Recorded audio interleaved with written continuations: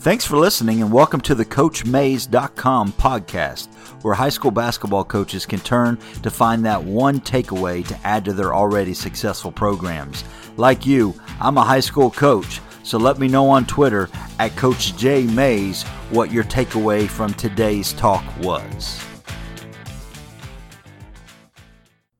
Coaches, thank you for joining the CoachMays.com podcast. Today, we are visiting with Tim Hayworth.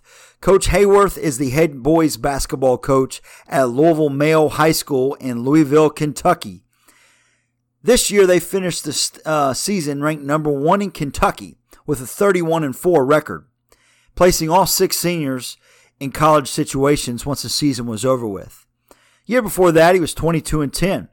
And before that, he was the head coach at Hopkinsville High School in Hopkinsville, Kentucky, down in the western part of Kentucky. He was there for 7 years, and in 5 of those 7 years, he went to the Kentucky State Tournament. He played at Murray State, was under Coach Mick Cronin, now the head coach at UCLA, and so he got off to a really good start as far as having good mentors in the game of basketball. When asked, what kind of brand do you want the Louisville Male program to portray, he said this: give something greater than yourself to find your greatest self. Let's dive in with Coach Hayworth. All right, coaches, I am thrilled to be with Coach Tim Hayworth today. Coach Hayworth and I are becoming friends. I have respected him from afar since I've became a high school coach on the other side of the state of Kentucky. I'm in Ashland, Kentucky, which is in northeastern Kentucky, and Coach Hayworth is at Louisville Male High School, which is not in the western part of the state, but it's still a good 3.5 hours away from where I live and where Ashland is. Now, he finished this year ranked number 1 in the state of Kentucky. And one of the other reasons that I paid close attention to Coach Hayworth is because I think we were flip-flopping that number 1 spot throughout the year, your team and our team at Ashland. And so I've just been really wanting to pick your brain, Coach, about basketball. And I appreciate you coming on.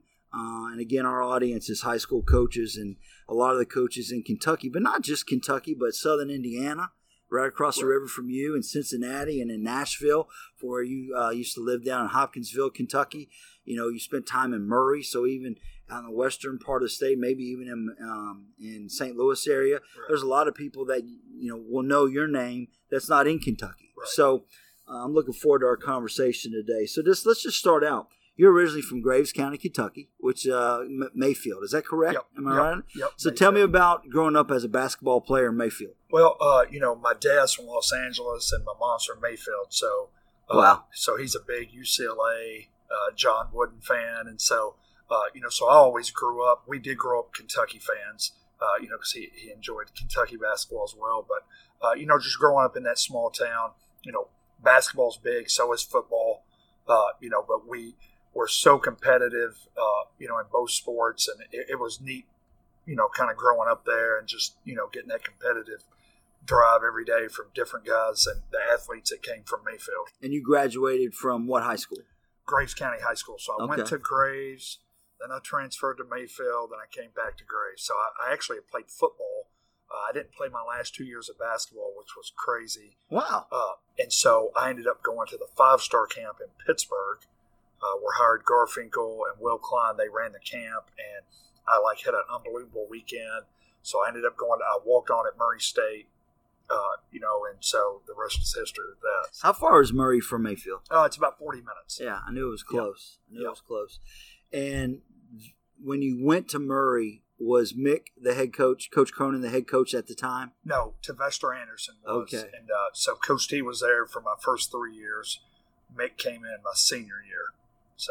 So did you play all 4 years? Yes. Okay. And tell me about you stayed on after that and became a graduate assistant there, correct? Yes. So Coach Cronin, it was pretty neat. So the banquet that we had my senior year, he said I'm gonna hire Tim Hayworth as my grad assistant. He announced that at the banquet, which was neat for me because I didn't know if he was going to or not. And so when he gave me that opportunity, I just I tried to run with it. I learned so much from him. The 2 years that I was able to do that, and I felt like The only reason I got out is because I just felt like God was leading me into high school basketball at the time. And so I just felt like it was better for a family life at that point in my career. Let's talk about that. So we both have lived in college basketball circles, right. There's probably a lot of pressure on you as a GA under a quick rising head coach, and Mick Cronin left Murray, went to Cincinnati, and now he's at UCLA. Right. And I'm sure you were networking with other GAs and other director of ops and things of that nature during that time, and you probably did the unpopular thing of not going to college basketball. Right. So now, were you married at the time you were GA? So I was engaged. Okay. And so it was just, and it wasn't necessarily, I just felt like for me personally at that time in my life, like I really wanted to see what, I loved high school basketball. I didn't really get a chance to experience it like I wanted to from a player standpoint. And so I really wanted to try to see what it was, about. And I just felt like it was the best decision for me at that time. I've always thought that being a college coach has made me a better high school coach. Oh, I 100% agree. And I don't know if I'd have been a high school coach for 20 years, if I would have been as prepared to be a college coach. If I had flipped that. Right. Maybe I would have. I don't know, because I know a lot of high school coaches that are great, even high major Division I coaches now to this day. And high school was where they got their footing. But I know that being in the college game has made me a better high school coach. And what's interesting is I know that I've tried to take how you run a college program and actually squeeze it into how we're supposed to run a high school program. And that's actually, you're probably finding that out. It's not actually, a lot of people don't do it that way. Right. Where you try to run a high school program like a small college program. What are your thoughts on that? I totally agree with you. I really feel like even from a preparation standpoint, like your practice plans, like getting to like figure out what your team, like every year is different. And I think in college, like the kids you recruit, you can kind of recruit the kids you want, but there's some kids that might not fit your style as well as other kids have in the past, but you're still going to get them because they're going to help you win games. And so in high school, I think it helps us in high school for the fact that every team's going to be different. Like you can't recruit in high school. So the kids that you've got coming up, there might be some strengths and weaknesses. I think those college days help you kind of try to get those kids and try to see what their strengths are. Like, we have even a perception, that at Hoptown, man, we were just pressing and running. But, and even at Male, we do a lot of that. But like for our regional tournament, we full court man the whole time.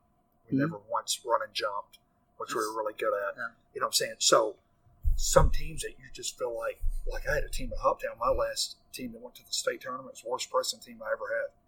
Mm-hmm. We had some athletes, but we weren't a very good pressing team. But it was so ingrained in people's mind, they're going to press. You know what I'm saying? But I had to try to figure out what it was for us, what that team needed for us to win.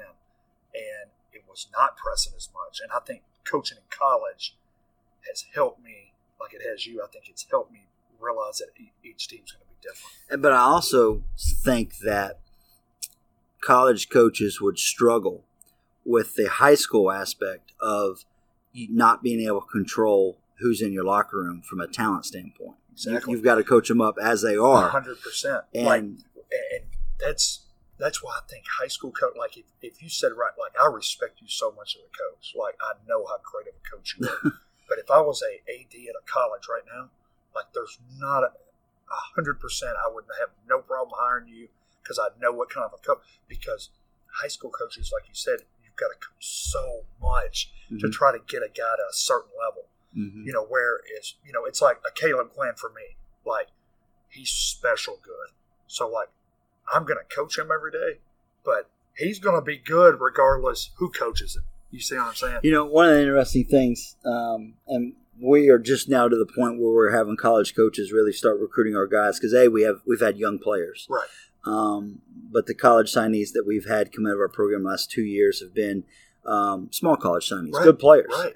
But now we're starting to see that landscape change a little bit with some Division I coaches come, and a lot of these assistants are younger guys. These college assistants are younger guys, and I'm 44 now, and I used to be where they are, and they'll come in. I remember as a college assistant, I would always have this just respect for high school coaches. Right. I don't know if it's because my high school coach I respected so much, or my involvement with great high school coaches when I was involved in the Kentucky All-Stars here.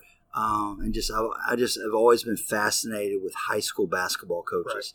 Right. And I used to always have this respect for them, but I never fully understood all the ins and outs. I never saw them teach 7 hours during the day. I just saw them in practice, right? And so these young assistants come into our gym, and I'm like, this guy has no clue what a high school coach's life is like, Right.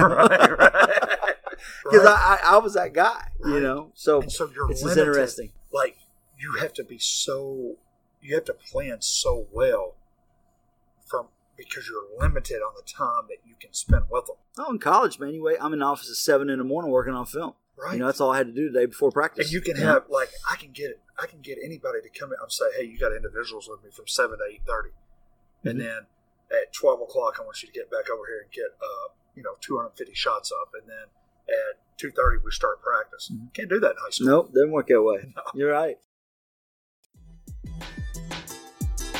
Coaches, thanks for tuning in to this episode of the CoachMays.com podcast. If you're looking for more great basketball content, please check out these other shows on the Hoopheads Pod Network. Thrive with Trevor Huffman, Beyond the Ball with Eric Klump and Justin Gerstung, Cavaliers Central with Justin Matcham, and our flagship, the Hoopheads Podcast, hosted by me, Mike Klinzing, and Jason Sunkel. All right, so let's back up a little bit further. So you were, after your graduate assistantship at Murray, you were at Murray State. You were an assistant coach at Murray High School. Who was the head coach at Murray High School? The neat story here, David Fields. Okay. He was the athletic director and the head basketball coach. So he resigns from being the head basketball coach. He was going to move me in at the time, and they thought I was too young to be the head coach. So Hopkinsville had called me 3 years in a row. I knew the head coach there, James Simmons. So when Murray didn't hire me as their head coach, I was like, well, I'm going to go to Hoptown. So I went to Hoptown. Me and my wife, we loved it. So we moved there. So I was an assistant for 2 years. Now, David Fields, who was the head coach at Murray, he got into the caviar business, and he now has the number one caviar business in the country. He was actually on Nightly News last year. And so he runs the, if you follow my Twitter, Caviar King, he's my dude. Like fish eggs. Yes. Caviar. And he's booming it. I'm talking booming. Good for him. Number one caviar business in the country. All right. So then you become the head coach at Hopkinsville High School. Yeah. And, coaches listening, Coach Hayworth won the KHSAA Region 2 championship 5 of the 7 years you were there. You averaged 25 wins a season during the 7 years that you were there, with 3 of those seasons having 30-plus wins. Dude, how did it happen? Well, first of all, we had really, and I don't want to be cliche here, but we had really good players. We had, good assistant coaches. But the thing is, we had support from the community. Just hearing you talk about the people of Ashland, mm-hmm. I know what that's about, and it excites me for you mm-hmm. because I see what you're doing with that program. Mm-hmm. And but Hopkinsville, I had a principal, Demetria Choice, and she took a chance on me. I had no head coaching experience, and I knew that there was going to be some people that had head coaching experience, and she basically said, "You're my guy." And I'd been there 2 years as an assistant. Coach Simmons went and took the AD job at Graves. Now he's in Illinois being a head basketball coach. But I literally, she literally took a chance on me. And, and so, we started my first year, we were 16-7. Had some games canceled. It was a year we had a lot of snow. We get beat in a double overtime game with UHA. We missed 6 free throws the last 2 minutes of the game. Killed me. And we lost in overtime. The next night, UHA goes and beats Christian County, and then Christian County goes and wins the state title.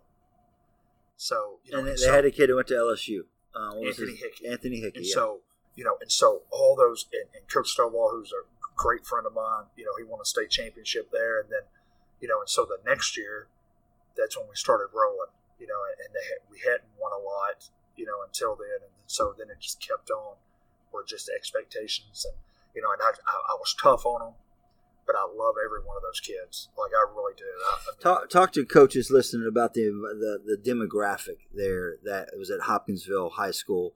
I know a lot of coaches, we're in northeastern Kentucky and eastern Kentucky.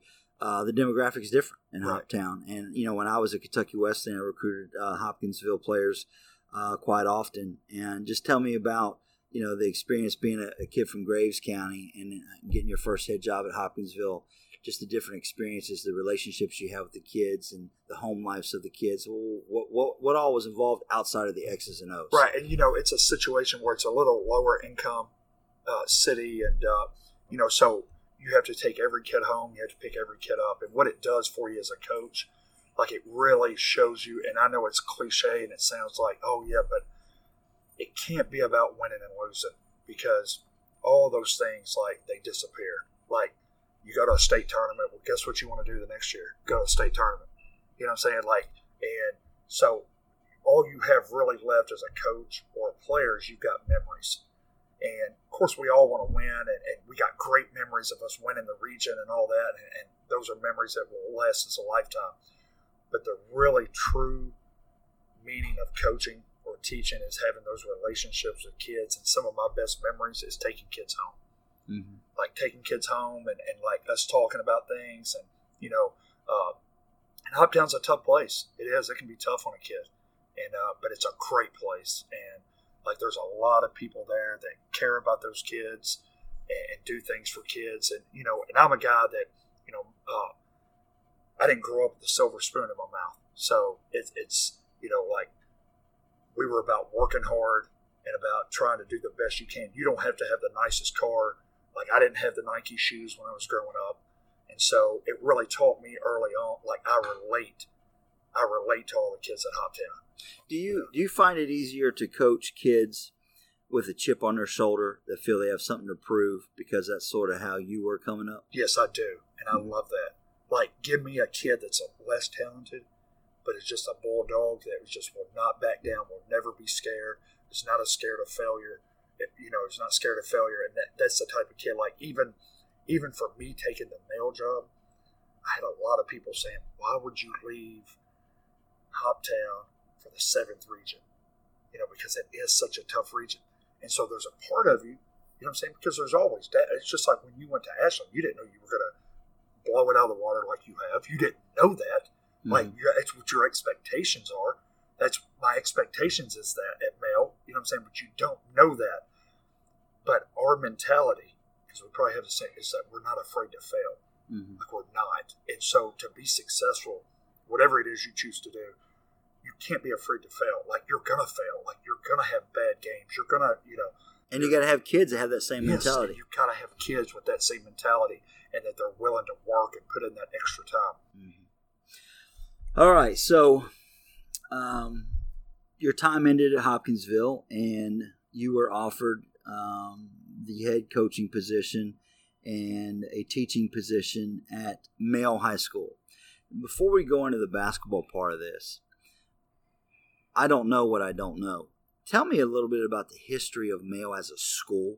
I know it's one of the oldest schools, I think, in Kentucky, maybe in the country. Give me a little bit about the background of the school itself. So it originated in the 1850s. So I think it's the oldest school east of the Mississippi. So that's right. In the country. And so, but the tradition there, so it started out where it was the first high school in Louisville. So, when I first got there, of course I knew the history before I interviewed for the job. But, when I go around, I said, why do you have an H on your, but it was called the high school at the time because it was the only high school in the city. So it was called the high school. They changed it to Male High School. So they first originally only had boys in the school. And then they integrated boys and girls. And so, it's just grown. It's grown bigger and bigger and bigger over time. So now we got 2,100 kids, tremendous amount of athletes have been there. Darrell Griffith, Winston Bennett, NBA player Michael Bush, NFL players, Chris Redmond, and then we've had Major League Baseball players, and so it's just got a lot of tradition. We've got students that's been senators and all sorts of stuff. I mean, there's scientists. How do your administrators look at the athletics component of the school? That's a really good question, because I would say they really focus in on athletics. It's about culture. Like, I know, and that's the buzzword. Everybody uses culture. Mm-hmm. I get it, but the culture there is so good. Like, so every kid in the school wears a male shirt every day. Like, we have a huge bookstore. They go and get, but you have to wear something that says male and then khaki pants.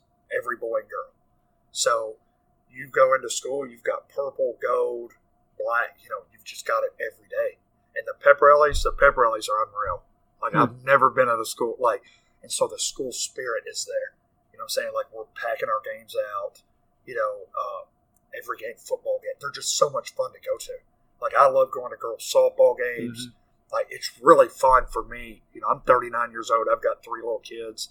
But it's fun for me to take my whole family and just enjoy the school. So, your first season was 18-19, correct? Yes. Yeah, and you were 22-10, 10-5 in the 7th region, and 5-0 in your district. For coaches outside the state, in Kentucky, the state's divided into 64 districts and 16 regions. And so that year, Coach Hayworth was 10-5 in his region and 5-0 against district opponents. And your second year, which was this past season, you finished 31-4, 17-1 in your region, and 6-0 in your district. And number 1 in the state of Kentucky. And before the coronavirus caused the cancellation of the state tournament, you were scheduled to play Collins High School, which would have been your 3rd time playing them this year in the first round of the state tournament. So a few things about winning at Male I want to dive into here with you. Let's talk about the RPI. You and I there's a lot we don't know about it, but the state of Kentucky is doing this ratings power index. We know it from college sports. You were second in the state at 0.699 last year. We were third at 0.697, I think. Right. I think Lexington Catholic was number 1 at 0.70. And that's just you get points based on the quality of schedule that you play. So you get points for winning. You get points for the opponents that you beat when they win. It's a power index. Right. Now, what I noticed is that some of your games that were out of state weren't on that, just like ours. Are you of the opinion that I like where we're going with this, because I do think that it's going to be a way that we seed regional and state tournaments down the road. Right. And that is my opinion only. I'm not speaking on behalf of anybody at the KHSAA. But, I sort of like that. Right. And I think it'll cause people to schedule tougher games and play quality opponents. But I think they've got to find a way to get those, because you played CPA last year down in Nashville, and you played some other good teams. You didn't get credit for top 25. We beat them. We played Scotlandville, top 5 in the nation. Yeah, you didn't get credit for those on your RPI. Right. So, what are your thoughts on the RPI? I mean, I think it's all subjective. Any poll is really. I mean, you know what I'm saying. But like you said, I don't want to see teams like the 7th region is loaded. We know that. So we got Trinity and Ballard and Seneca and all these teams. Okay, so night in and night out, we're going to be able to have a chance to raise our RPI. What I don't want to see is a team like you had one of the best teams in the state last year, undefeated, 33-0. So what I don't want to see is your team punished if you're not playing Seneca and Ballard and Trinity. Mm-hmm. So I don't want to punish, you know what I'm saying? Like, I don't want to punish teams. Well, that would be the case, because your region is going to be more competitive than our region. So you're playing what are you supposed to do? Like, are you supposed to not play your region? You know what I'm saying? No, we have to play our region. You have to play your region. So that's where, to me, it gets a little subjective. So I don't know. And so who's to say, I think the 7th region is the toughest region. Well, you might think your region is the toughest region. You know what I'm saying? So, good point. it's all subjective. So I don't, because like if you said, was there any team in the 11th region, Lexington Catholic, Scott, any team better than us? No, there wasn't. You know what I'm saying? So I don't think, but that's my opinion. You know what I'm saying? If you ask Coach Brown at Henry Clay, who's a good friend of mine, he'd say, well, I think I was better than Mel. You know what I'm saying? So, and you thought you were better than Mel. You know what I'm saying? Because you should. You're at Ashland. You're not at Mel, So I just think everything's subjective when you look at that. Seniors from your last season's team, where are they now? Elijah Priest went to Hocking University. Noah Courtney's at Southwest Illinois Junior College for Jay Harrington. Really good junior college. He had some other offers, Georgetown, but he really and he's 6'5". He's got a chance to be a Division I player. So he went there. Tyron Moore, who is a definite Division I player. He's at Moberly Area Junior College playing for Pat Smith. I know you know Pat real well. So just a great opportunity for Tyron. Howard Fleming's at Illinois State. Just going to have a tremendous, It's a good situation there. A lot of people don't realize that. If you've ever been there, that's a good situation. And he's got a chance. The thing about Howard, he's a high major player. He played 12 games last year. He tore his labrum in his left shoulder, tore his labrum in his right shoulder this year. So he played 13 games. To me, he's probably the best player in the state. You know what I'm saying? When you just say, if you're looking at like what potential is and all that. How many games did he miss? So he played 25 the last 2 years, so he's missed 35 games. So he played 13 this year. So the last 13 games of the year he played. But he's a 6'5" point guard. You know as well as I know. He will guard you from one end of the court to the other. He hits step back threes. I mean, he's unguardable. So when you got an unguardable player, like, all right, Howard, go get 6-8 points right here. It makes me look like a really good coach. That's the way it works. So, and then you got Kobe Scott. He's going to prep school in Tennessee, and then Jake Evans just was a leader for us. He's going to Northern Kentucky, and he, just an absolute leader. Good. So talk to me about your every. I'm trying to say this the right way. Every year you're playing in the 7th region. You're playing in Louisville, which has 2 regions, the 6th and the 7th region. And at any given year, the top 2 or 3 teams from those regions, from the city of Louisville, can compete for a state championship in our state. Well, a lot of times you'll have those teams 2 or 3 times on your schedule. Right. Talk to me about what you have to do as a coach from, I guess, a mindset standpoint. Your rival, I think, is Ballard right now. Am I correct in that? And Trinity. So you're playing against them at least twice, usually 3, maybe even 4 times a year. Right. Okay, if you get them in the LIT, all right? Yes. How do you approach those games? Because I've always looked at it this way. You've got regular season games. Then you've got that game that's at the end of the regular season, which is a weird time to have a rival game right as you go in the district tournament. Then you have postseason. Right. All right? So how do you approach all those games? But for me, so when I was at Hoptown, we hadn't beaten Christian County in however many years. So you had to beat them. You know what I'm saying? Mm-hmm. So you got to beat them the first time to be like, okay, we can do it. Mm-hmm. And once you beat them, you're like, okay, we're not scared. Mm-hmm. So for me, last year, we played Trinity in the LIT. We were down 2 with 30 seconds to go. We missed 2 free throws. They beat us by, I think, 6 points. Then we play them at our place, and we have an absolute war with them. And we beat them in triple overtime, which was a crazy game. Triple overtime. It was a war the whole night. Then they get upset in their district game.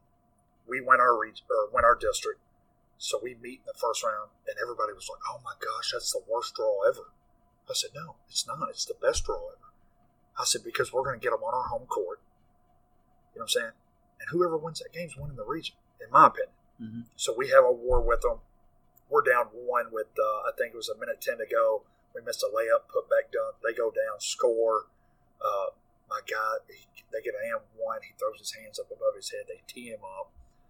So they shoot 4 free throws, get the ball, hit a 3 off the underneath out of bounds. We get beat. Okay. That team was really good. Trust me, we got beat by 30 in the second round in the late day of the state tournament by them. And we even mentioned, so our mindset, we literally, in the locker room, I said, whoever wins this game, it's a good chance we're going to be in the state finals. So that's your mentality. Mm. So even this year, when we're playing Ballard, I told him, I said, guys, this is, Ballard's good. They're 6'10", 6'9". Like, they're good. You know what I'm saying? They got good guards. I said, we're winning this game. I said, whoever wins it is going to the state finals. So that's your mentality. So whether that's right or not. So you don't say, okay, this is just another game kind of mentality with those teams. No, I say, hey, we're going to win. We got to win. Like, we're going to play it like it's a state championship. Like, and you'll deal with the after effects if it goes south of you. Now, we don't show every single thing. Right. Okay. So, like, I talked to you, pressing and all that. So that's usually what we did at Hoptown. Well, one year we're playing Henderson. They were really, really good. And so we're down like 20-12 in the first quarter. So I'm trying to figure it out. Man, and we had worked on a 1-2 2-point draw. So I work on it, and I'm sure you do too. We work on 5 or 6 defenses for like 6 or 7 minutes in January, all the way to the end of the season. 6 or 7 minutes a day in our practice plan, just touching base. Well, we hadn't used it. I don't think we used it my whole tenure at Hoptown, except that one game. And we played a 1-2 2-point drop, and Jaquelis was an absolute monster on it. It flipped the whole game. We won 56-38. I mean, we were averaging 80-something a game. But for that particular game, and I hadn't showed it to anybody, so it was kind of throwing, you know what I'm saying? Like, if I just hit you you hit me with something in the ring. Steve Wright did it to us in the first round of the state tournament. They beat us. He put a boxing one on Jordan, and we just hadn't seen it that year. We had worked on it, but we hadn't seen it. So it really made me a better coach because I was like, okay, we're going to start going against a boxing one, a triangle and two, all these junk defenses. Because that first year that I went to the state, I really hadn't done that as much. You're a young coach. Isn't that funny? And it taught me a lesson. We had triangle 2 last year. Right. And, I used the exact language you just used, junk defense. Also, turn on TNT tonight and watch an NBA game, see if people ain't playing the NBA, see if those coaches aren't playing a triangle 2 right now. Right. I mean, right. And I don't know if basketball is cyclical in how it goes through its trends. But I know that these, what we now call junk defenses, were staple defenses in the 50s and 60s. Right. Okay? And now here they are again, and I'm looking at it, and last year I'm like, I love this defense because we could incorporate all our man principles on their best scorers and zone principles on their not best scorers. This is a true story, we played University Heights Academy. This was in 2017. We were tied at half in the first round of the district. They have Kiki Tandy, Trey Hollowell, Jalen Sieber. Wow, they were loaded. They got 3 or 4 Division I guys. And you're playing first. We're really good. I mean, we go to the state tournament. You're playing UHA in the first round of the district. One of you ain't going to the region. Yeah. And so we played a triangle and 2 full court. Like, we picked up the 2 guards who we were chasing. Everybody else was in their triangle. We played it the whole second half. We ended up winning by 30. Because we pressured. So we're just playing pressure, full court, man-to-man defense, except we got the triangle waiting back there. You know what I'm saying? Yeah. And it was the first time I'd ever done it. But it worked. All right, let's move on to something else. Talk to me about how the feeder system, your middle school system, works in Jefferson County Public Schools. Do you have set middle schools that feed into your school? How does that work for you? So we got 3 middle schools. We got Barrett, JCTMS, and Johnson. All 3 of those schools feed into Male and Butler. So you can go to Male or Butler at any 3 of those schools. And so those are our schools. Any other middle schools we can't get any kids from. So, like, if you had a son that goes to, whatever middle school in town, and you're like, man, I really want him to come over and get, be at Male, he can't get in. Mm-hmm. He's got to be in the traditional program. So what do you do to cultivate those relationships with those players, their parents, and those middle school coaches? Right. So I'm really good with both middle school coaches are good friends of mine, and so I'm constantly at their games. Going to see them in AAU ball. I've been there, the last month I've been up there watching a bunch of our kids play. Do any of your middle school coaches coach AAU as well? No, they don't actually. Now at Hoptown they did. Yeah. But here they haven't as much. Okay. And I got really good relationships with guys over the city. And to me, at the end of the day, it's not even like I don't have a friendship. I don't try to have a friendship to get a player or to have. I just have. If you treat me well, I'll become good friends with you, and that's just the way I've always been. You don't have to be like I got a Tim Barnett in the city, good friend of mine, and his son plays, Gabe Sisk, he plays at Ballard. You know, he's a good friend of mine. So, like, we have much respect for each other. So, but this is important for you in your job, really developing those relationships with those middle school programs. Yes, and you want them. You know, I want them understanding our culture. I want them seeing what our school's about. You know, if you come to Male, you're probably not just coming for, you know, you wouldn't go to Male just to say, oh, I'm going to go play football there, or I'm going to go through all this traditional program just to play sports. Because Male's one of the better academic schools in the state. And it's, I think the average ACT score is 23 in the whole school. So you go through that strict traditional program for the education. And that's what I always would tell anybody. Like, go to Male for the education. Like, my little girl, she goes to Schaffner, which feeds into Male. Like, I want her and my other two kids, I want them at Male, not because of sports. I want them there for the education. That's good. All right, let's talk about staffing as a high school coach. Hypothetical here.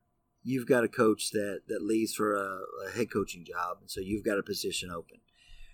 The way that you are developing and building your program, what do? Do you hire inside?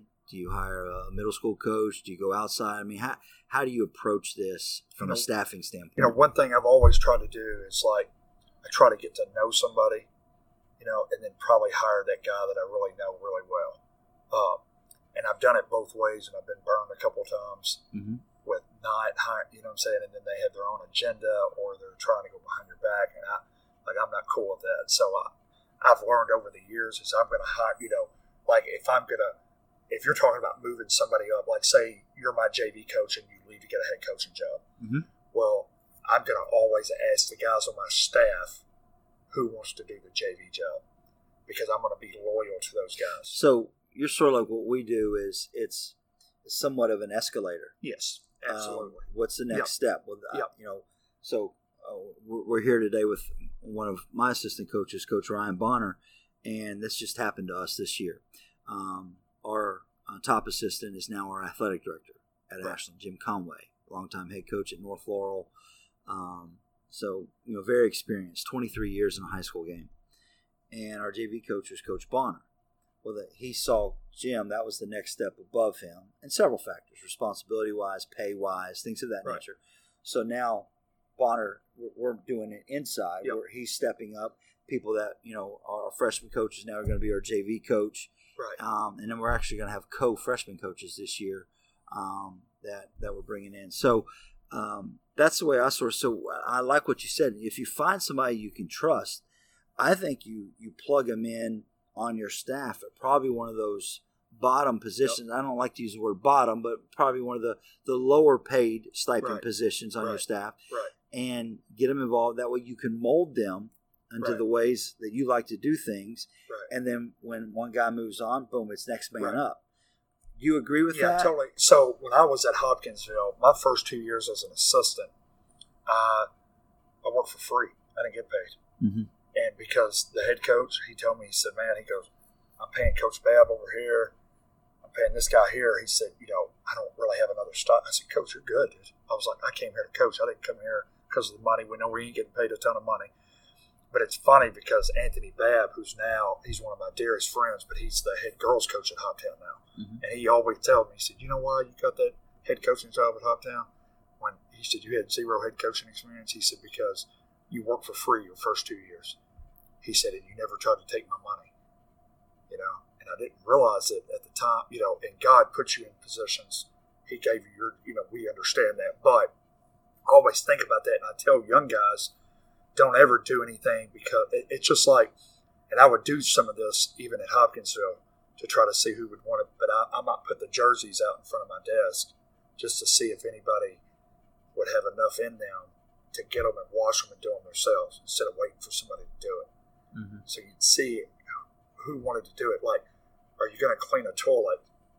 Like, you know what I'm saying? Are you beyond that? Like, me as a head coach, I want them to be able to see me. I'll clean a toilet. I have no problem with that. Right. I have no problem washing jerseys.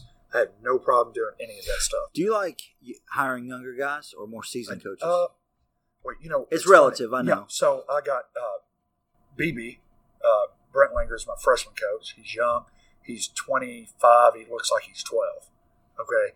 But I've got Coach Hamsley, who I hired. He's like around 59 and just a great dude. And he was so good he was the head coach at Floyd Central over in Indiana. And we talk on the way up here, but he's just a tremendous guy. Then I've got Mike Balfour, who played at the University of Louisville, under Patino. He's a great assistant. Then Keith Cathy, who does all of our social media, just phenomenal. He just got hired as the assistant principal, but he does something. So I think it's important. Everybody's got strengths and weaknesses. Like, he's got some kind of strength that maybe you don't have. You know what I'm saying? Like, Coach Cathy doing our social media, like, he's phenomenal with it. I can just tell, we discuss what's going to go on there, and then boom, he's just And do you have a freshman coach and a JV coach? Yes. Yep. Okay. And then Coach Cates. So I hired Ken Cates. So Ken was the head coach at Shelby County. We grew up together on the western end of the state at Graves County. Okay. He's my assistant now because he's up in Louisville. So so that was a blessing, being able to get somebody that I've known my whole life. So I know 100% he's loyal. How do you delegate work to your assistants? Whether it's scouting, whether it's practice, how does that work for you? Do you have a routine of some sort? Yes. So literally, I'll give them the practice plan, and I'll say, hey, anything that you want to interject, or like me and Coach Balfour, I'll send it to him the night before, and I'll say, hey, what do you think we need to work on? Or even with scouting, if we got 3 games, what I try to do is have a scouting. Everything laid out. So I'll say, hey, I'm going to go see, I'll try to go and see every game, that I can. But if we have 3 games that we could go see in one night, I'll say, Balfour, can you go here? Yeah, Coach, I got it. And I try to do it, 3 or 4 days in advance. I don't want to just drop it on them like that, but we're just we're on the same page. This was probably the best staff I've ever had. Are you guys on Huddle? Yes. Okay, so who's your Huddle pro on your staff? Are you all I- good at it, or yeah, someone that's more competent than others? Coach Hamsley's really, really good with it. So he knows how to put everything. And I'll be like, hey, why is there 6 games of Ashland down here? And I'm trying to look at Eastern. I don't know how to figure it out. So I'm like, can you move Ashland over to the Ashland folder? One of the things that we're going to do this year, it's going to cost us a little bit of extra money. Last year, let me back this up. Last year, we went ahead and did that where they break down your game film within 12 hours. So I had all those analytics the next morning. Okay. Really? So how was that? I don't think it ever took longer than 3 hours. I usually got it about 2:00 in the morning. This year, not only are we going to continue, so I guess Huddle, if you're wanting to sponsor the CoachMays.com podcast, this is your chance to. So this year. We're going to continue to do that, but now we're also going to increase it a little bit to where they're going to break down all our scout films. Because, no offense to the KHSAA, none intended at all, they got a lot of things going on right now. The last thing we want to worry about is more detailed stats. Right. But our stats on the KHSAA website are general, basic at best. Okay. Right. Well, I'm an analytic person. Right. So that may work well for a lot of coaches, but me, when I do a scout, I scout an opponent based on statistics without ever watching film. That gives me my mental picture. And then when I watch the film, then you can see it's verified or I have to get corrected. So now they're going to break down those scout films. I've thought about getting it. Does it actually have where every guy shoots from? Yes, everything. Your shot chart. It's important because it's crazy how even coaches, you can watch yourself coach and I'm like, oh my gosh, I've done that 4 games in a row to start the second half. Mm-hmm. You know what I'm saying? Yeah. I start thinking, I'm like, I know somebody's picked up on that. So what it does is, early in our conversation during this episode, we were talking about how, college coaches, they don't understand it. I just had to do 7 hours of instruction and lesson plans. And we only have so many hours in the day. And I think we all are trying to outwork each other and being the most prepared team on any given night. What this does is for a few extra dollars, they're doing all the breaking. So now when I look at it, I can they have it all tagged. So if I'm going to play you 2 weeks from now and I'm getting a scout film against you in J-Town, Jeffersontown High School in Louisville, I'm not playing J-Town, so I'm not worried about that. Well, they're breaking down both teams, even though I don't need J-Town stuff. Right. And so now I have all the analytics. And so now if I've got 5 scout films on you, I've got 5 games of consistent analytics and stats, which is gonna help our game prep. Right. That's one of the changes we're making this year. I like it. So Coach Bonner, he heads our scouting up. He's really talented at that. He's very detailed in his scouting, and I hope that's going to help him. Yeah, that'd be awesome. So, I'm glad to hear that because I might get that. Yeah. Because I wanted to see somebody that I've never gotten it, and I'm like, man, I might. Yeah. Yeah. So, all right, now let's go to let's get into some nuggets here. I was doing some research on you, and I don't know if it was in a Herald Leader here in Lexington or in the Courier Journal in Louisville, but the quote was, somebody asked you if you were to describe what you want Mail's brand to be, what would you say? And your answer was, I would want it to be give something greater than yourself to find your greatest self. Right. I think that's a great thought. Right. And so culture is such a cliche word now in basketball. Team culture, locker room culture, program culture. It may be cliche, but it still is very, very important. Right. Talk to us about how starting fresh at Hoptown as a new head coach, you went about transforming that culture and then transition that into how you're building the culture at Mail. Right. I think anytime that, first of all, we all know that you're not going to any state tournaments or competing for regions unless you got talent. I don't care what region you're in. Like, it's hard to win. People, even in other states, can't understand. We've got one state champion. So you really can't be measured on state championships. Like, most coaches in Kentucky are measured on how many times they get to the state tournament. And coaches listening, what Coach Hayworth means by that is that we have a classless system in basketball in Kentucky, where the smallest school will compete against the largest school in the state tournament, so to speak, if they win their region. Right. But, and so when you're looking at, first of all, getting to the state tournament is what you're measured on. So as a basketball player, so you've got to have talent. So when you're at a school that's got talent, all right, you've got to get every one of those kids to buy into your culture. And I know it's easier said than done. You know what I'm saying? But you've got to get those guys to be willing to say, you know what, I'm Howard Fleming, and there's probably any other school, even in this city, I would go to, and I might average 25 a game. And he probably would. Caleb Glenn could go to any school in the city, even as a freshman, and average 20-something a game. Yeah, with that body, with how good he is. But when you're on a team, so all those kids had to sacrifice something. Jake Evans, he's going to Northern Kentucky, averaged 9 points a game. You know what I'm saying? So he could have went to another school and averaged 25 and been the man, every night. And so you've got to give something. You got to give it up inside you. You got to give up something to be a part of something that has the potential to be something great. And even if we hadn't won the region, we would have still been okay. You know what I'm saying?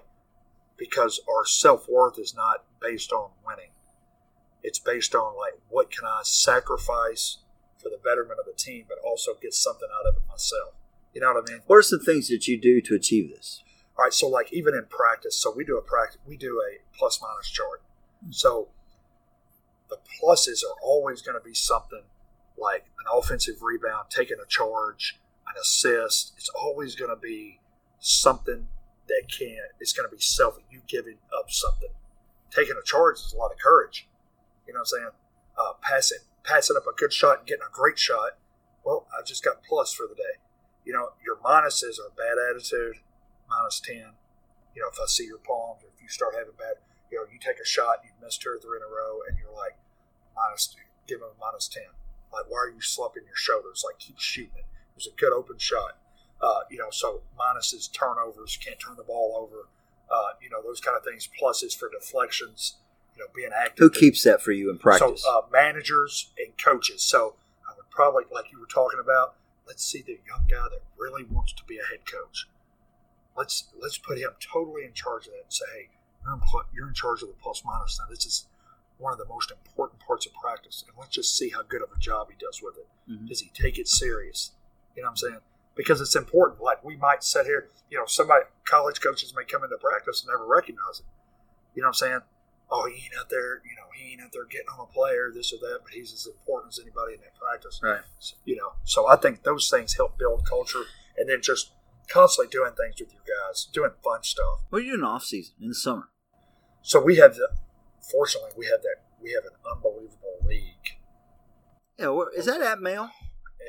No, it has been in the past. Is it at Old Mail? Old Mail has hosted it. Yeah. Moore High School. Then you go right across the river, 10 minutes away, New Albany, Jeffersonville. So we're in that southern Indiana, and I mean it's so good. You're just traveling 10 minutes, and you're getting great competition. You play 30 JV, 30 freshmen, 30 varsity. Of course, we didn't get to do it this summer, but it's such an advantage. So we do that, and then we do a lot of individual improvement. So we would come back July 10th, and we usually do individual improvements, working on shots, letting guys play, 5-on-5 if they want to play. Do you ever do any non-basketball development with your kids? Bringing guest speakers in, leadership development. Yep. What do you? Yeah, we do it. How do you touch those? We do areas? we do a ton. And it's really where. So Russ Smith, Coach Balfour and Russ are really good friends. Me and Russ got to be close on him speaking to the team. He literally, and I said, I'll never be able to thank him enough. But I'll never forget. He drove down to CPA, Christ Presbyterian Academy. This is my first year at Mel, and we lost a heartbreaker at the buzzer. And we were I think at the time, maybe 10-7. And he gave a speech to the team that I'll never forget. But he was talking to him. He's like, man, you got a great coach here. And, and he was just really, because I was down, coming to a new place. And, and so he just really, but it was through him speaking to our team. And I let him speak to our team. He knows he's more than welcome in the gym anytime. But I think it's important to have guest speakers. I think it's important. We took them to Main Event where they played video games. We just have fun. I'm serious. I want to have fun with my guys. I don't want to just be basketball. I think those moments where you're not in a uniform, you're not on the hardwood, you're not in a school facility even, I think those moments can be very impactful. Yep. Whether it's the entire team or whether it's just one player. So, Yep. for example, last night I had 3 of our players over at my house, and we were on the Adidas uniform designing website, and That's awesome. and I let them Yep. play with my, Yep. we had a laptop up on the Yep. big screen, and they were designing our That's home awesome. uniform for next year. And those are memories that, Yeah, exactly. and whether you win or lose, gosh, you want to get back to the state tournament, you got a great team to do it. Well, let's just say you don't do it. Then you're still going to remember that. You know what I'm saying? You're going to be remember when they came up, So I found out even years that we don't go to the state tournament, they're still good, what I'm saying? Great memories. Yeah. So. All right. Now, how are you deliberate with your younger kids in your program? Your freshmen, your sophomores that still need to develop but aren't on the varsity roster yet. Do you do anything differently with them than what you're doing with your varsity program? So what we do is we'll take the practice plan and I'll give it to our freshmen and so we'll have 3 coaches in the small gym and we'll be practicing in the large gym, and so we pretty much do the same thing. At the same time? Yes. So who's in that small gym? So it'd be the freshmen. So your JV is with you? Freshman and JV in the small gym. You're the only coach I've met since I've become a high school coach that does that, other than me. It's a big advantage. Our freshmen and JV practice together because the gap between freshman and JV players is smaller than JV and varsity. Yep. And people thought I even had assistants on my staff no one does that, And it was a trial period for us last year, and I'm sure we'll get better at it this year. But here's the other positive that I tell parents of those kids. Because, parents sort of want to keep up with the Joneses. Right. Not all, but some. So why isn't my son in the varsity practice?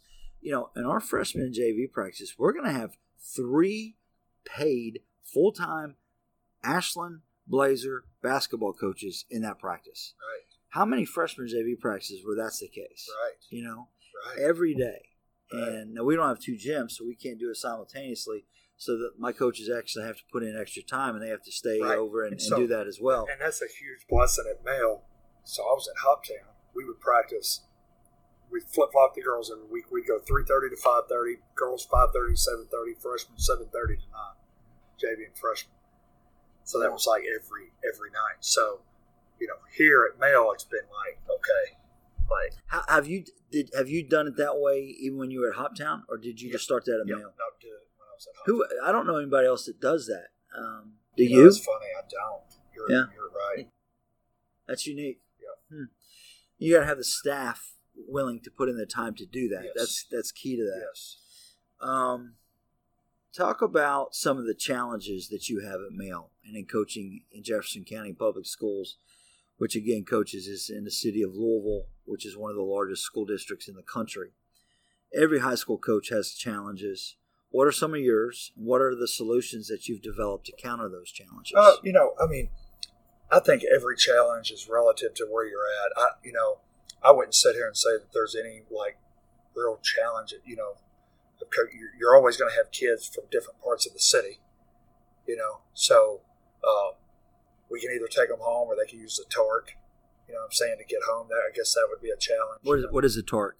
Just a bus system where you just for the city of Louisville. Yeah. Yep. And they go. So it's. But as far as challenges go, there's not really. I guess you would have probably from a facility standpoint would be my biggest. Like at Hoptown, we made that locker room so nice. Had a hospitality room for the games. It's just we worked on it. We did it. Whereas when you're in a school system with 30 high schools and you better not touch anything without board approval, without making sure your stuff's in line, and so that's a little bit different. If you go in right now to Ashland, you could probably paint the whole locker room if you wanted to. Mm-hmm. Maybe not even get permission and be okay. Right. You might get fired in Jefferson County doing that. Really? So that would be a challenge, from just, you constantly want to try to upgrade things and those kind of things. So you got to understand that. But you play so many teams in your own city. You don't get to travel outside and play many outside your city, do you? Right. So the good. So we might travel at Hoptown. We're constantly. We play Finley Prep. We play. So we're always traveling. But even for your region games, you're traveling from Hoptown to Union County. Have you ever made that trip? Man. All right. So you're an hour and 45 minutes on a 2-lane. So you're getting done 10 o'clock. You're getting back at midnight. At Male, we don't even take a bus a lot of times. I'll say, hey guys, meet me at the gym. Varsity guys, you're going to be at the gym at 6. And they just get their own transportation there?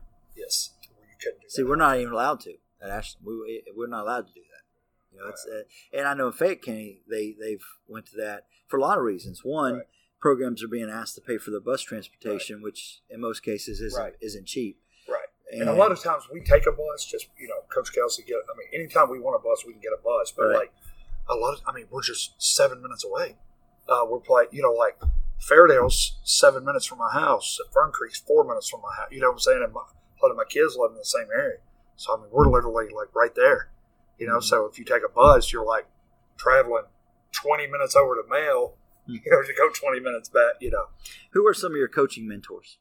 Coach David Fields at Murray High School. Coach Cronin was huge, instrumental. He was amazing. I learned so much from him. And then, Coach Simmons was at Hoptown. He gave me the opportunity. If it wasn't for him, I wouldn't have never been at Hoptown. So definitely, a mentor of mine. But and I've tried to, the thing is that one thing that I've always tried to do, my dad told me to emulate people that are successful and never think that you know more than somebody, or never get a big head. Never, it's easy once you go to a state tournament. People start coming. It opens the doors, to different avenues, and you talk to coaches that you never thought you'd probably even talk to. But be humble about it, because you could be in a situation where you never, it's just like when I left Hoptown. God could have put me out in the middle of nowhere. I could have never won another game again in my career.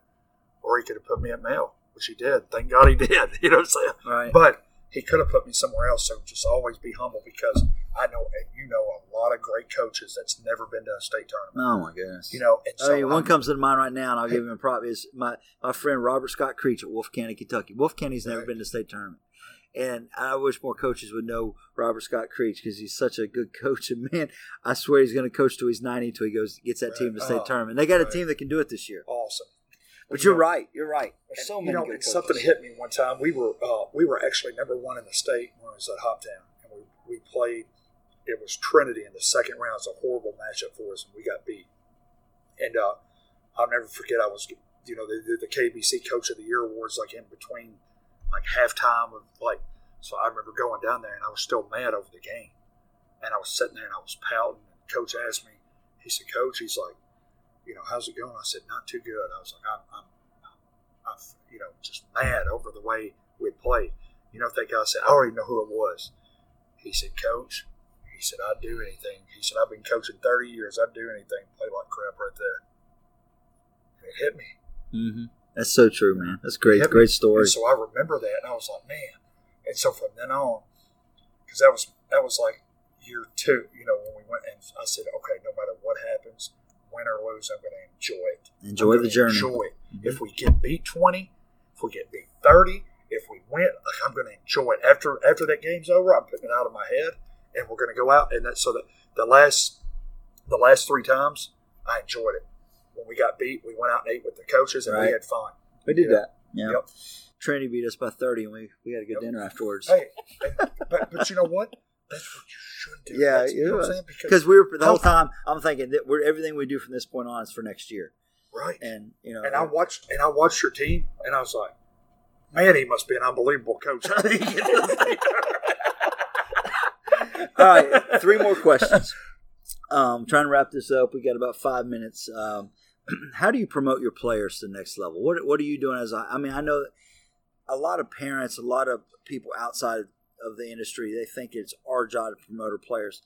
I'm of the belief that it does fall on us. Now, their play has to warrant it as well. But what are some of the things that you do to help your players get to the next level? I'm constantly, one thing that I have done a good job of is that I never burn a bridge. Mm-hmm. Like I don't, and I tell young guys that just don't open your mouth unless you got something good to say out of it. Like, don't burn bridges. Don't talk about people behind their back. And so I do have a lot of good college connections. And I do call those guys all the time. And I'm like, hey, come in here and watch this dude. And so we're right by the airport. So I'm using that to my advantage. I'm like, you can fly right in and come over and watch our game. So, yeah, you are right next to the airport. Right? Mm-hmm. So I'm constantly talking to them about coming in. So we have a lot of college coaches that come in and watch practice. And I do think the more they can see that, the more they're like, okay, so we'll have early morning. I mean, we might go in, 5:30, 6 o'clock. We set up some for some Division I coaches to come in at 6 o'clock in the morning, and we will do that. Hopefully everything will open up at some point. Hopefully we can do that in September and October this year. Get coaches in there and watch them practice, and then promote them on Twitter as much as you can. So what are your thoughts on AAU basketball and how it intersects with high school coaching? See, I love AAU basketball. I know that a lot of guys don't. There's bad coaches in AAU and high school and college. Like, you're going to find all sorts of different. Now, you got to understand. You've got to keep your guys. You've got to know there's some bad people out there, and they'll try to manipulate. I mean, it's just the way it is. So it's just not AAU. It's high school. I mean, I've seen coaches before not treat guys right, and So I think AAU is a really good thing. I think it can be used to, help kids play. You know what I'm saying? Now, you're going to have some that aren't very good. Well, I embrace it too, because it helps our kids get exposure. Right. I love what the NCAA did 2 years ago, where then we have those periods in the summer where we can coach our teams in front of college coaches. 100%. But I'm having a good experience now with our guys, and I think one of the reasons why is because I have a direct relationship with the AAU coaches that our kids play for, and so those coaches know that I'm not being territorial necessarily, but they know that I've got to have Coach Mays as part of this process, and fortunately, our culture is strong enough where our kids want me to be a part of that process. Right. And so, how cool is it? You go in to watch one of your kids play AAU ball, and you're not having to yell at it. Yeah, you know what I'm saying. And I'm trusting the guy coaching them. Yes, and you can actually say, you know what, man, like, hey, you know how you did this right here, like, yeah, and you can be encouraging to them and kind of be more like a parent and a fan than you do have to coach them. So I think it's a good thing. And I think it's fun. I do. I love it I too. like our kids playing for other coaches and other coaching techniques. Me too, because everybody's I think it's different. good. Yeah, like we might, we're probably more the same, but like some coaches, like they sit down and they're calm and they, I'm not that dude. Mm. You know what I'm saying? So I'm not. I've never sat down. Only time I've sat down is when I've got a technical. You know what I'm saying? Because that's my, I just like having energy on the sideline. I do. It's not anything. It's just the way I'm. All right, last question. Shot clock in high school basketball in Kentucky. You for it? You need it. Okay, why do you say that? I think if you're playing high school ball, so I think everything. So if a kid's in an English class or a math class in high school, we're trying to prepare them for what? College, right? Or the next job, the next step in life. If you're playing high school sports, high school basketball, like shouldn't we be preparing them if they're good enough? Like I just had, if they're good enough to go play college basketball, shouldn't we be preparing them for the next level? And I think the best thing for that is to have a 35-second shot clock because it's going to help prepare. That's what college. If college didn't have a shot clock, I'd say, no, we don't need it. But since college does have a shot clock, I think we need to have a shot clock because it replicates the college game. What would you say to the coach that came to you at the state tournament and said, I'd do anything to have that mess you just played right there for 30 years. I've been one of the reasons why he's been coaching for 30 years and he hasn't been there is because he doesn't have talent. He doesn't have the kids that are going to play at the next level. It's so funny. I was just on a podcast the other night, and the guy asked me the same thing because they have it in Georgia. Mm-hmm. And I said, they just turned it on. And I said, I don't want to be insensitive to it because if I was at that school, you know what I'm saying? But I think what I told him was if you can't draw up a good play in 35 seconds to get a shot, you don't need to play basketball. I mean, I don't want to see as a fan, or if I'm a college coach and I come, say we're in the state tournament together, and you're like, God, man, like Mel's got athletes. I've got 3 really good guards. I'm going to hold this thing. Mm-hmm. I'm not holding for 2.5, 3 minutes. Mm-hmm. We're going to just shorten the possessions. To me, like, it's just like, man, like, I came here, I drove all the way here to see Caleb. I drove here to see your guy. And, man, the score's 28-24. Ashland upset them. I was just, you see what I'm saying? I just think I want to see the game play. What do you think? But I do understand. What do you think players want? And not just your inner city, right. Players, but the kid in Mayfield, Kentucky. What do you think he wants? I don't know. What do you think? I think they want shot clock. I do too. I mean, wouldn't you? They want to emulate a college game. Yes. When I played, I'm like, man, I want it to be I just don't want to see a minute and a half taken off the clock. Let's get the back screen and the back cut. You know what I'm saying? Like you can make the game. And really, it's funny because if you look at, 35 seconds, that's even quite a bit of time. I mean, if you think about it, we have 2 possessions. There's 1 minute. You know what I'm saying? Like if we both go down and use 30 seconds, that's 1 minute. You know what I'm saying? Well, man, this was a great talk. I appreciate it. I have enjoyed this as much as anyone I've done so far. And, the CoachMays.com podcast is growing. It's in its infancy. I'm learning with every new episode. But, I think one of the things that we're always going to try to do is to keep it simple. Right. I think a lot of times we complicate the simple. And I just want to have discussions with coaches. And so hopefully, coaches listening, you found your one takeaway from today's conversation with Coach Hayworth to make your program better tomorrow than it was today. That being said, Coach Hayworth, it's been a pleasure, man. Appreciate it, bro. And the job you've done at Ashland, thank you. Respect. Thank you. You've blown it out of the water. Well, we're all ambassadors for our own communities and our own schools, and I think, we're also ambassadors for this great game and our great state. Hey, and listen, if you ever have a clinic, I'll come speak at it, no joke, for free. I've never been to Ashland, and really? They tell me it's a beautiful city. So if you have a clinic, it's a cool town. Up there. It's a cool town. Yeah. It's a lot like Owensboro. Really? Oh, man. That's my wife. She's from Owensboro. Yeah. She went to Owensboro Apollo. Yeah. So. All right. Well, Coach, thanks for your time, man, and we'll see you down the road. Coaches, we sort of had a basketball buffet of sorts today. Talked about a lot of different subjects with Coach Hayworth. My takeaway today was not something that he said during our time together. It's just the aura, what he exudes before our interview, during interview, and after the interview was make sure you're coaching the person first, the player second. And I think he does that in his programs, and that's why his players respond so well to his coaching. Again, coach the person first, the player second. Hopefully you found your takeaway, because that's our goal of the CoachMays.com podcast, is to allow high school coaches to find that one takeaway that will make your program better tomorrow than it was today. If you have any questions or you want to share your takeaway, hit us up on Twitter at Coach Mays Pod or at Coach J Mays. Thanks for listening to the CoachMays.com podcast.